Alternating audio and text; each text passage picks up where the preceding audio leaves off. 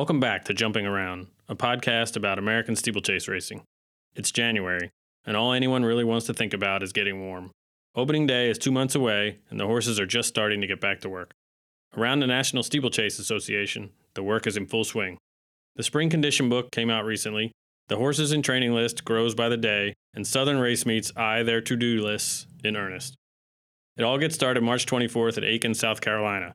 Spring season promises to be a bit different with the expansion of the Carolina Cup card to include an early season Grade 1 target March 31st, plus a newly organized Georgia steeplechase, the usual slate of classy timber races, and another strong card at the Iroquois in May.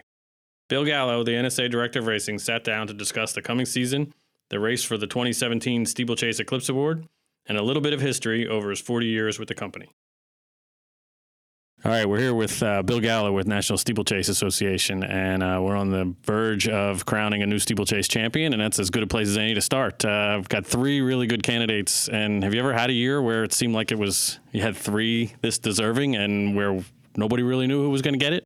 No, I really can't remember. Certainly not in recent history. This is a tough call. It's going to be an interesting. I'm anxious to see who gets it, and I wouldn't be surprised by any of the three. Yeah, exactly. I mean, and it's funny. They're all deserving in their own way. They all had great years, and maybe we'll just start let's go alphabetical, so we're not playing favorites. All the way, Jose from Jonathan Shepard's barn, typical Shepard pattern, homebred, kind of looked like a very good horse as a 4-year-old. Lost his way a little bit, and then came back and had a great year last year. He did. He certainly had the longest year. He went all year, spring, summer, and fall, which that in itself is an accomplishment for our horses, particularly the better horses. Typically, they'll go spring or fall or, 2 of the 3 seasons, but very rarely do you see him go all the way.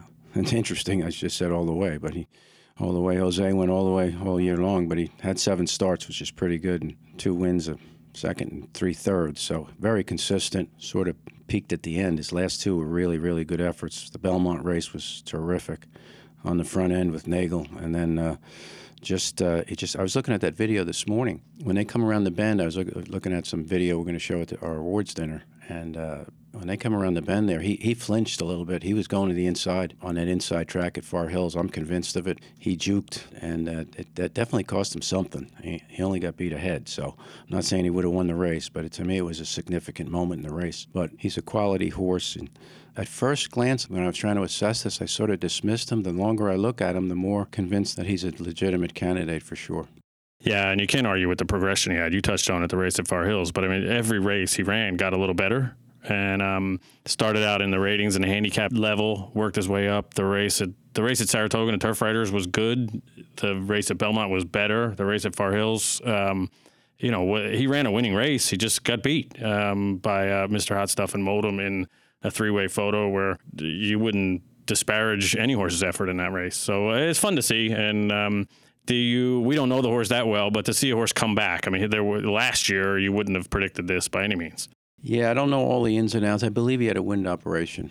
He might have had a wind operation that went awry, and I think they corrected it. You probably know more about that than I do, but I've heard that discussion. But he seems like he's healthy now, and he can certainly breathe a lot better, and I think that shows in his most recent 3. Yeah, definitely, and owned by Buttonwood Farm, trained by Jonathan Shepard, the master, which is funny to be sitting here talking about another possible Eclipse Award winner for a guy who won one in the 70s, fantastic horse. It'll be fun to see him come back in 2018. Again, you could vote for him or the other 2 and be perfectly confident in your opinion that they're going to get it. So it'll be fun to see how the votes all turn out. Next was Mr. Hot Stuff, who won the Grand National at Far Hills, and his year was the opposite. It was not very consistent. It was he rose to the occasion that day. His races early on were not that good, and people know him. He ran the Kentucky Derby, races for Jack Fisher now, and is a very popular horse. So that doesn't necessarily mean anything with this, but what's it like to see a horse like that for steeplechasing to come back and do as well as he did toward the end of the year?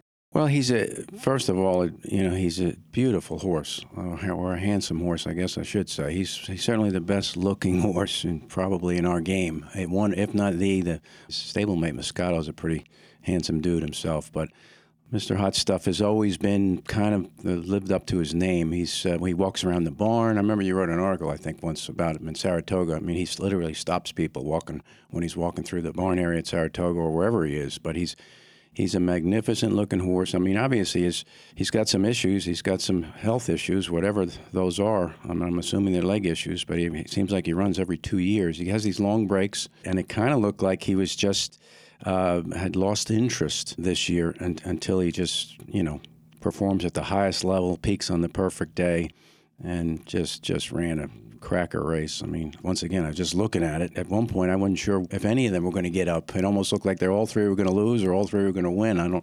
I couldn't figure it out. But he's a quality horse who's had a long career over jumps, and once he made that transition from the flat, and the only thing you'd ask is his age. He's the oldest of them at 11 years old, and 12 now.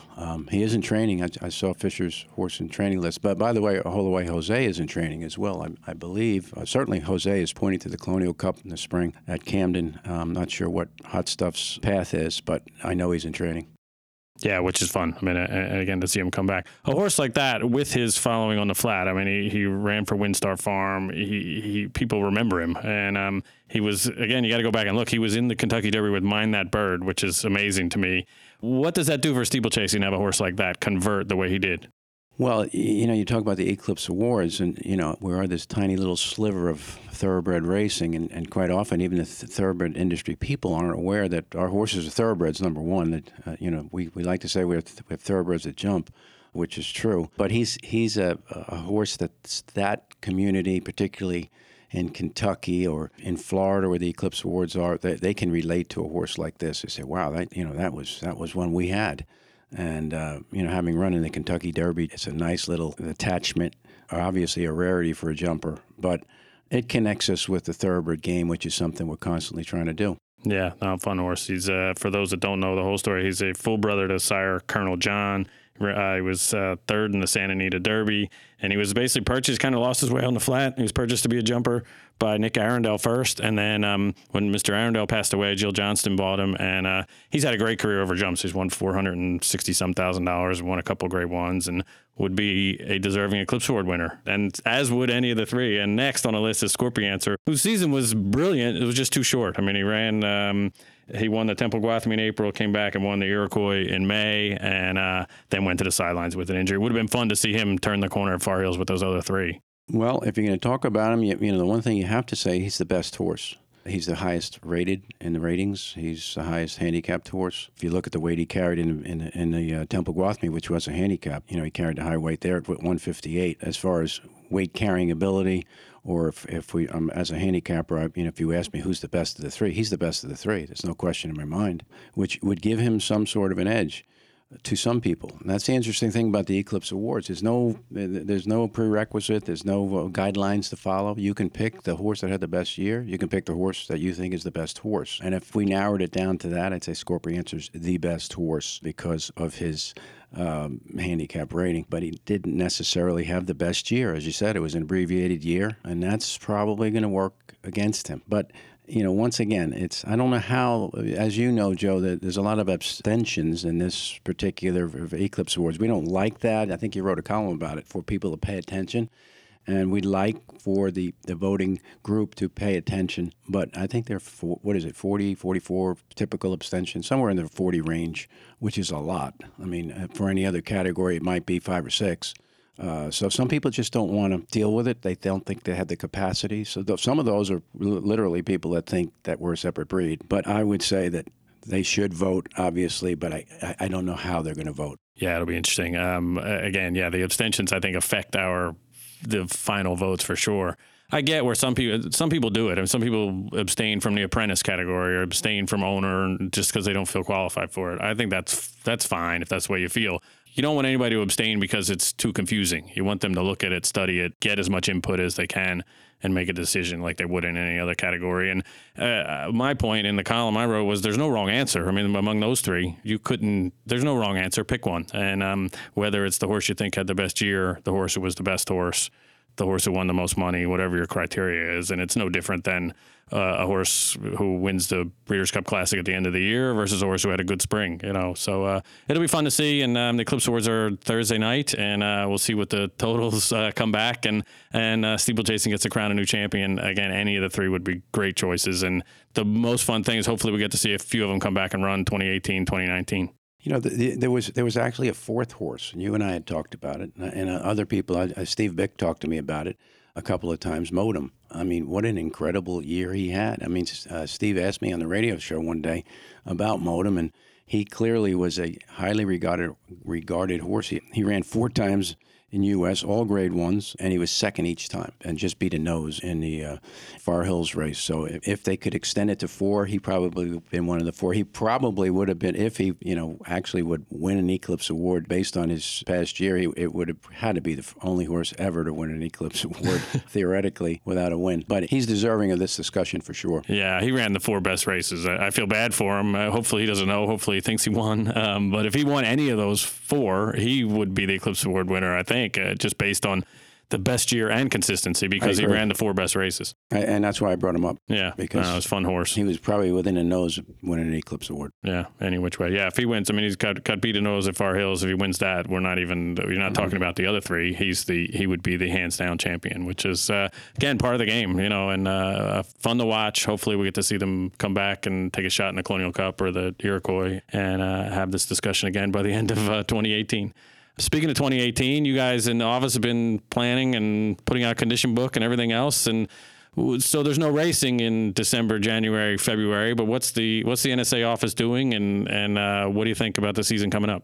Well, what we do is plan, and the planning part is almost more difficult than the execution part, quite frankly. And we've been very busy over the winter. There's been some radical changes. The main one is that you just mentioned the Colonial Cup. The Colonial Cup was not run last fall. It has been moved to the spring as part of the Carolina Cup card. It's really exciting news. John Cushman's in charge down there, and he's doing a terrific job. He's changing everything, and he's developed a whole new racing card.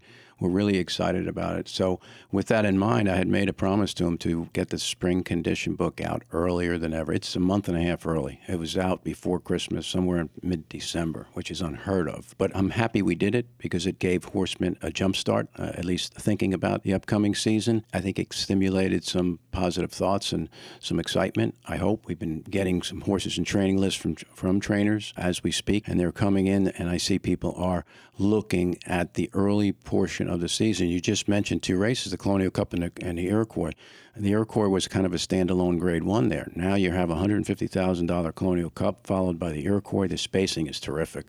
So it makes good, solid sense to get started a little bit earlier. This cold weather didn't help. That little cold snap there was brutal for training. I do hear of some outfits heading down south, perhaps to Camden or Aiken, which would help. But I'm encouraged by the changes in the spring condition book. We have a brand new meet, the Georgia Steeplechase, formerly the Atlanta Steeplechase. It's going to run at Kingston Downs, the same site, which is a wonderful race course. But they moved their date. They got off the Middleburg date. They went to an earlier date. And the first 4 weeks of the season, each meet runs unopposed. That's a real positive thing. So I like the schedule. The purses are really good. And, of course, the biggest change is that Grade 1 addition to the Carolina Cup. So I'm encouraged. I'm pleased. And getting back to your original question, that's what we do during the winter. We plan for what's coming up. Yeah, there's plenty of organizing to do. And yeah, I'm with you. I think getting the schedule and the schedule's out, but getting the condition book out has got to make people a little more aware of how to make a plan with a horse and try to get places. And the Colonial Cup, while it was a blow last year and seemed like a big gap, we could have used it to try to settle that Eclipse Award debate. It does create a little better spring for those top-level horses. Yeah, and the other good news is we've got some other changes. Some of these, we haven't even announced yet, but we've got a race chairman's meeting on this Thursday in Baltimore, and we've got a board meeting the following day. And we've got some exciting news about the fall where a couple of meets have shifted around. If you look at the spring condition book, first thing you say, where's High Hope? Oh, we lost High Hope? No, we didn't lose High Hope. High Hope is moving to the fall at the Horse Park, same venue, different date. I think a better date. Better for them, better for us, quite frankly.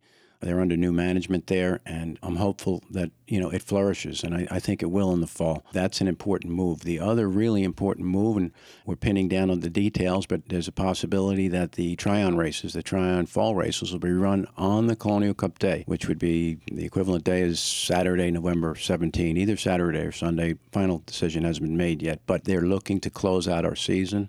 Would be a really good thing to do, fill that gap, that void. We need something big at the end, and they would plug in a comparable race card to their spring card. They race in the spring at their new course they introduced last year. That's the Tryon Blockhouse races, and they run for $150,000. So we're going to plug in on another $150,000 meet at the end at Tryon Falls. So that's more good news. I'm really big on scheduling. It's difficult, as you know. The NSA is a sanctioning body, and we certainly sanction and grant dates. We don't dictate, though. We don't tell them when to run, but we try and encourage them. And right now, I think the spacing throughout the spring and the fall is much better than it's been in many, many years. Yeah, which only helps the product. And we, whether at each individual race meet, it doesn't always seem like it's part of a circuit, but from the people playing the game, it's obviously a circuit. And the more we can make that user-friendly for horses and horsemen, the better it all works. So, that's exciting. That'd be fun to see. High hopes to meet in Kentucky. And, they were kind of squeezed in the spring, and I think it'll be interesting to see how they're received in the fall. And steeplechasing kind of can use some fall meets. So they're going to kick off the schedule September 23rd, which will be a week before Chouan. Foxfield actually moved off their traditional date. They're going to move first Saturday in October. So we unscrambled some things, and hopefully we'll benefit from it. And, the key is to stretch the season out. I mean, you just can't run the horses every week like they used to in the old days. The horsemen like 3 or 4 weeks between races. In our fall season, it's a shortened season, and we're trying to elongate it. It's not that simple, though, but we sure try real hard to do that. Yeah, definitely. And shift gears a little more. Steeplechasing lost a member of the family in Charlie Colgan, who was your boss at the NSA for years and worked there from, I had to look it up, started in 1971 and was there a better part of 40 years. And you always look back at people's careers or lives, and I know we've had a big impact in yours and a big impact in the game. And, what do you think about when you hear that? Charlie was a great guy. He hired me in 1977. I started March 15th, the Ides of March, in 1977, and he interviewed me at the Lantern Diner on Long Island. I'll never forget it. But he changed, not that he changed my life, but he had the racetrack changed my life. He brought me on to the racetrack. I came from a sports family in New York. I was on the gambling side. I enjoyed gambling as a young person. And I looked at racing from that perspective. And it changed everything when I came to work at Belmont Park. Our office in 1977 was on the backside, as the chaplain's office nowadays. But we were right there in the barn area. I'll never forget the first time I ever went to Belmont Park through Gate 6, and literally off of Hempstead Turnpike. And I was going on my job interview with Charlie Colgan. And I drove in there, and directly in front of Gate 6, as you enter the barn area, is the Phipps barn.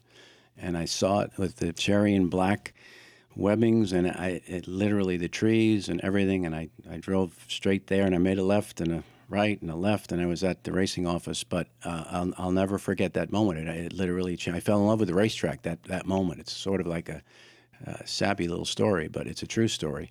And Charlie was the person that introduced me to that world. We had a great run. We worked together he didn't actually work for the NSA for 40 years because he followed the NSA and he moved over to the foundation, the National Steeplechase Foundation, for a few years, and then he went on to the Fairhill International for a good 10-year stint. So he was there, probably 30 years. But anyway, he and I worked together for 23 years. And the other element in that group was Bill Pape. And those are flourishing years. I've told many people this story, or board members, whoever's interested. But from 1980, if you look at the former yearbooks or older yearbooks, you'll see from 1980 to 1990, the NSA had its greatest spurt of growth. I think there was $1 million total purse structure in 80. By 1990, it was $4 million. So we quadrupled the purse structure. We jointly, together, Charlie Colgan was certainly the executive director, and he was in charge. Bill Pape was the president for many, many years, and it was the president, executive secretary, and I was at that point the assistant racing secretary to Charlie, and then became the racing secretary, and then the director of racing. But I'm very proud of those 23 years that I worked with Charlie, and have a lot to thank him for. It was it was a great, great run. I was very sad to hear about his passing. I was shocked, but I was flooded with really good memories, and I had a wonderful conversation with Bill Pape about some of those memories, and he's a person that I'll never forget. Yeah, and the game exploding like that must have been exciting, but I'm sure a challenge as well. And I know from talking to him and you back years ago, the places you went, like Rolling Rock and just the Dueling Grounds race, and and just the moments that you saw through, or it saw the sport through, basically. And people today don't always get it, but I know Rolling Rock would have been a favorite place, and certainly one of Charlie's favorite places. And you got a Charlie Colgan memory from Rolling Rock? I don't think we can talk about some of those, but yeah, no, I have a lot of. We Rolling Rock, as you were there, I was there. It was a special. Anybody that was ever went to Rolling Rock never forgot it. Charlie loved Rolling Rock. Charlie was actually in charge of the housing. That was one of his jobs, non-racing type jobs, but it was an interesting movement of people. There was a kind of a pecking order, and owners and trainers were very conscious of where they were staying. They wanted to stay at the club, and obviously it was overfilled, and some were on the AE and had to go downtown and Ligonier and stay at other hotels and everything. But we all look forward to. We went out there for a week, and we'd spend the week there and had a grand old time. It was great racing. We raced on Wednesday. I've told you this story many times before, but we would race on Wednesday, and literally right after there was a cocktail party, and there was a lot of cocktail parties at Rolling Rock, but at the cocktail party, I'd sit at the front door and literally take entries for the Saturday program. It was, and I spent most of the night getting those entries organized, and we did it together. And Charlie was, had other responsibilities at that time, so I kind of did the racing part, and he did most of the social part. But great time, great memories, and it was truly. I'm sure if it wasn't Southern Pines, which was the home of the Stony Brook Steeplechase, which was his father-in-law Michael G. Walsh started that. He married Audrey Walsh. That's probably was the closest to his heart and his best. But Rolling Rock would have been a close second. Yeah, for sure. I've heard the entries taking stories a few times, which today would be unheard of. You'd need a computer and all this other stuff, and actually, it was with less technology, you pulled it off. It was literally what we call a cut book in those days, and it was literally me on the phone dictating the silks and the weight and the breeding of the horses, and it was pretty primitive, but believe it or not, somehow we got it done. Which is great. And that's what you end up doing, is looking back and stuff like that. And a guy like that we missed had a big impact in the game. And when you think about it, there's not many in your job. There haven't been that many people. I mean, Jack Cooper was there for a long time. Charlie succeeded him. You succeeded Charlie. Mm-hmm. And it spanned the better part of, 80 or 75 years, something like that. Well, I've been around 40. So, but if you add us all up, yeah, it was a good chunk. I will say this about Charlie: he's still current in my mind. But I've told anyone that I ever talked about Charlie Colgan, he was the smartest person I've ever been around. Incredibly intelligent, very well read, had multifaceted, a lot of interest. He had a law degree. Didn't practice law. If he did, a very short time in North Carolina. Had a passion for sports, which linked us. Was a native New Yorker. Once again, linked us. So we had some things in common. But he was incredibly, incredibly bright. Gifted writer, gifted public speaker, very articulate. He could bring a meeting. He conducted a meeting, our board meetings, and he was pretty much in charge of those, and did a wonderful job explaining things. A tremendous storyteller. He would sing from time to time. He was a really interesting, well-rounded guy, a good guy. Yeah, that's funny. That's fun to look back on. Yeah, sad, but also kind of fun to look back on. And so you've been there. You've been with the NSA since '77. You've obviously seen plenty of good horses. You got a few favorites. Who's your all-time favorite horse? Leaping Frog. I knew you were going to say that. I just always enjoyed that horse. He wasn't the top horse. He was actually a very small horse, but a very brave horse. He raced in the late 70s, early 80s. The best horse I've been around, there were two great horses, Flatterer and Lonesome Glory. It's a coin flip. I wouldn't say one was better than the other. I would say they were equally great, and they were both great. Flatterer had an incredible history of carrying high weights. It was remarkable. What the weight had no effect on that horse, none. I saw the horse give 30, 40 pounds away, and it won a race at Radnor. I'll never forget it. As he crossed the finish line, a few steps past the wire, Fishback won easily, and Fishback jumped off the horse. Jerry Fishback was riding him at the time, but it was, it's just kind of startling to watch, and it was sort of Fishback's way of saying, he's got too much weight on him, I'm getting off him right away. But he was the weight carrier. Lonesome Glory was a clutch horse. He could perform at the right time, and he had a terrific career. So I wouldn't split in hairs trying to decide who's the best, but I'd say those are absolutely, during my career, those are the best two by far. Yeah. Yeah, I mean, and Flatterer won with 178 pounds, which is a record, and I remember my father's horse Gogong beat him once, maybe won with 176, and my father's horse beat him carrying 178, and my dad was, all he could talk about was how he felt bad for Flatterer. I was less than 20, 18, 19 at the time, and I couldn't really care about it. All we did, we beat him. But now you look back on it, and you're like, yeah, that horse, he delivered those races no matter what, which was that was the impressive part. And it's always hard to compare eras, but yeah, I mean, if he was the horse of the 80s, and Lonesome Glory was the horse of the 90s into the 2000s a little bit, and Lonesome Glory to me, like you said, was clutch. He won when we went to Churchill Downs. He won when we went to Keeneland. He won at Saratoga. He went to England and won. And it just delivered these performances. And I watched he won at Churchill Downs, which obviously does not have a big history of steeplechasing, but I watched the race with John Asher, who's a long-time employee of Churchill Downs, and just how blown away he was at their performance, and that was the reach and the power of that horse, which was really cool to be a part of. Yeah, he, I think of Lonesome Glory too. You think of the connections, of course. Bill Pape owned Flatterer, but Mrs. Jeffords, I have very fond memories of Mrs. Jeffords, and she was a real sport. And the horse took the horse to England, to Cheltenham. He won at Cheltenham. I went there on that trip, and a business trip turned into a social trip as well with Mrs. Jeffords and Miss Diamond. It was some great memories, because that was a clutch performance. The horse was a fourth choice, I think, in a 4-horse field, and Blythe Miller rode him and rode a terrific stretch and just got up. And it was miraculous what that horse did in England. Yeah, just unheard of for an American jumper to go over there and win. Flatterer went and ran very well. It was second in France, second in England, and that's always the yardstick for these American horses. And to see them go over there and perform really well, it says something about the quality of them. And we're not going to leave out Leaping Frog, owned by Phyllis Wyeth of Chad's Ford Stable, who went on to have Union Rags, and trained by Jonathan Shepard. And what connected you to him? He was kind of like the underdog in the Shepard barn. And that's exactly what it was. He was kind of overlooked. I thought he should have won an Eclipse Award one year, and Flatterer ended up getting it. He had a really good year, but he was always the underdog, and and he was a smallish horse, and so I kind of liked him. How can you not like the name? Yeah, exactly.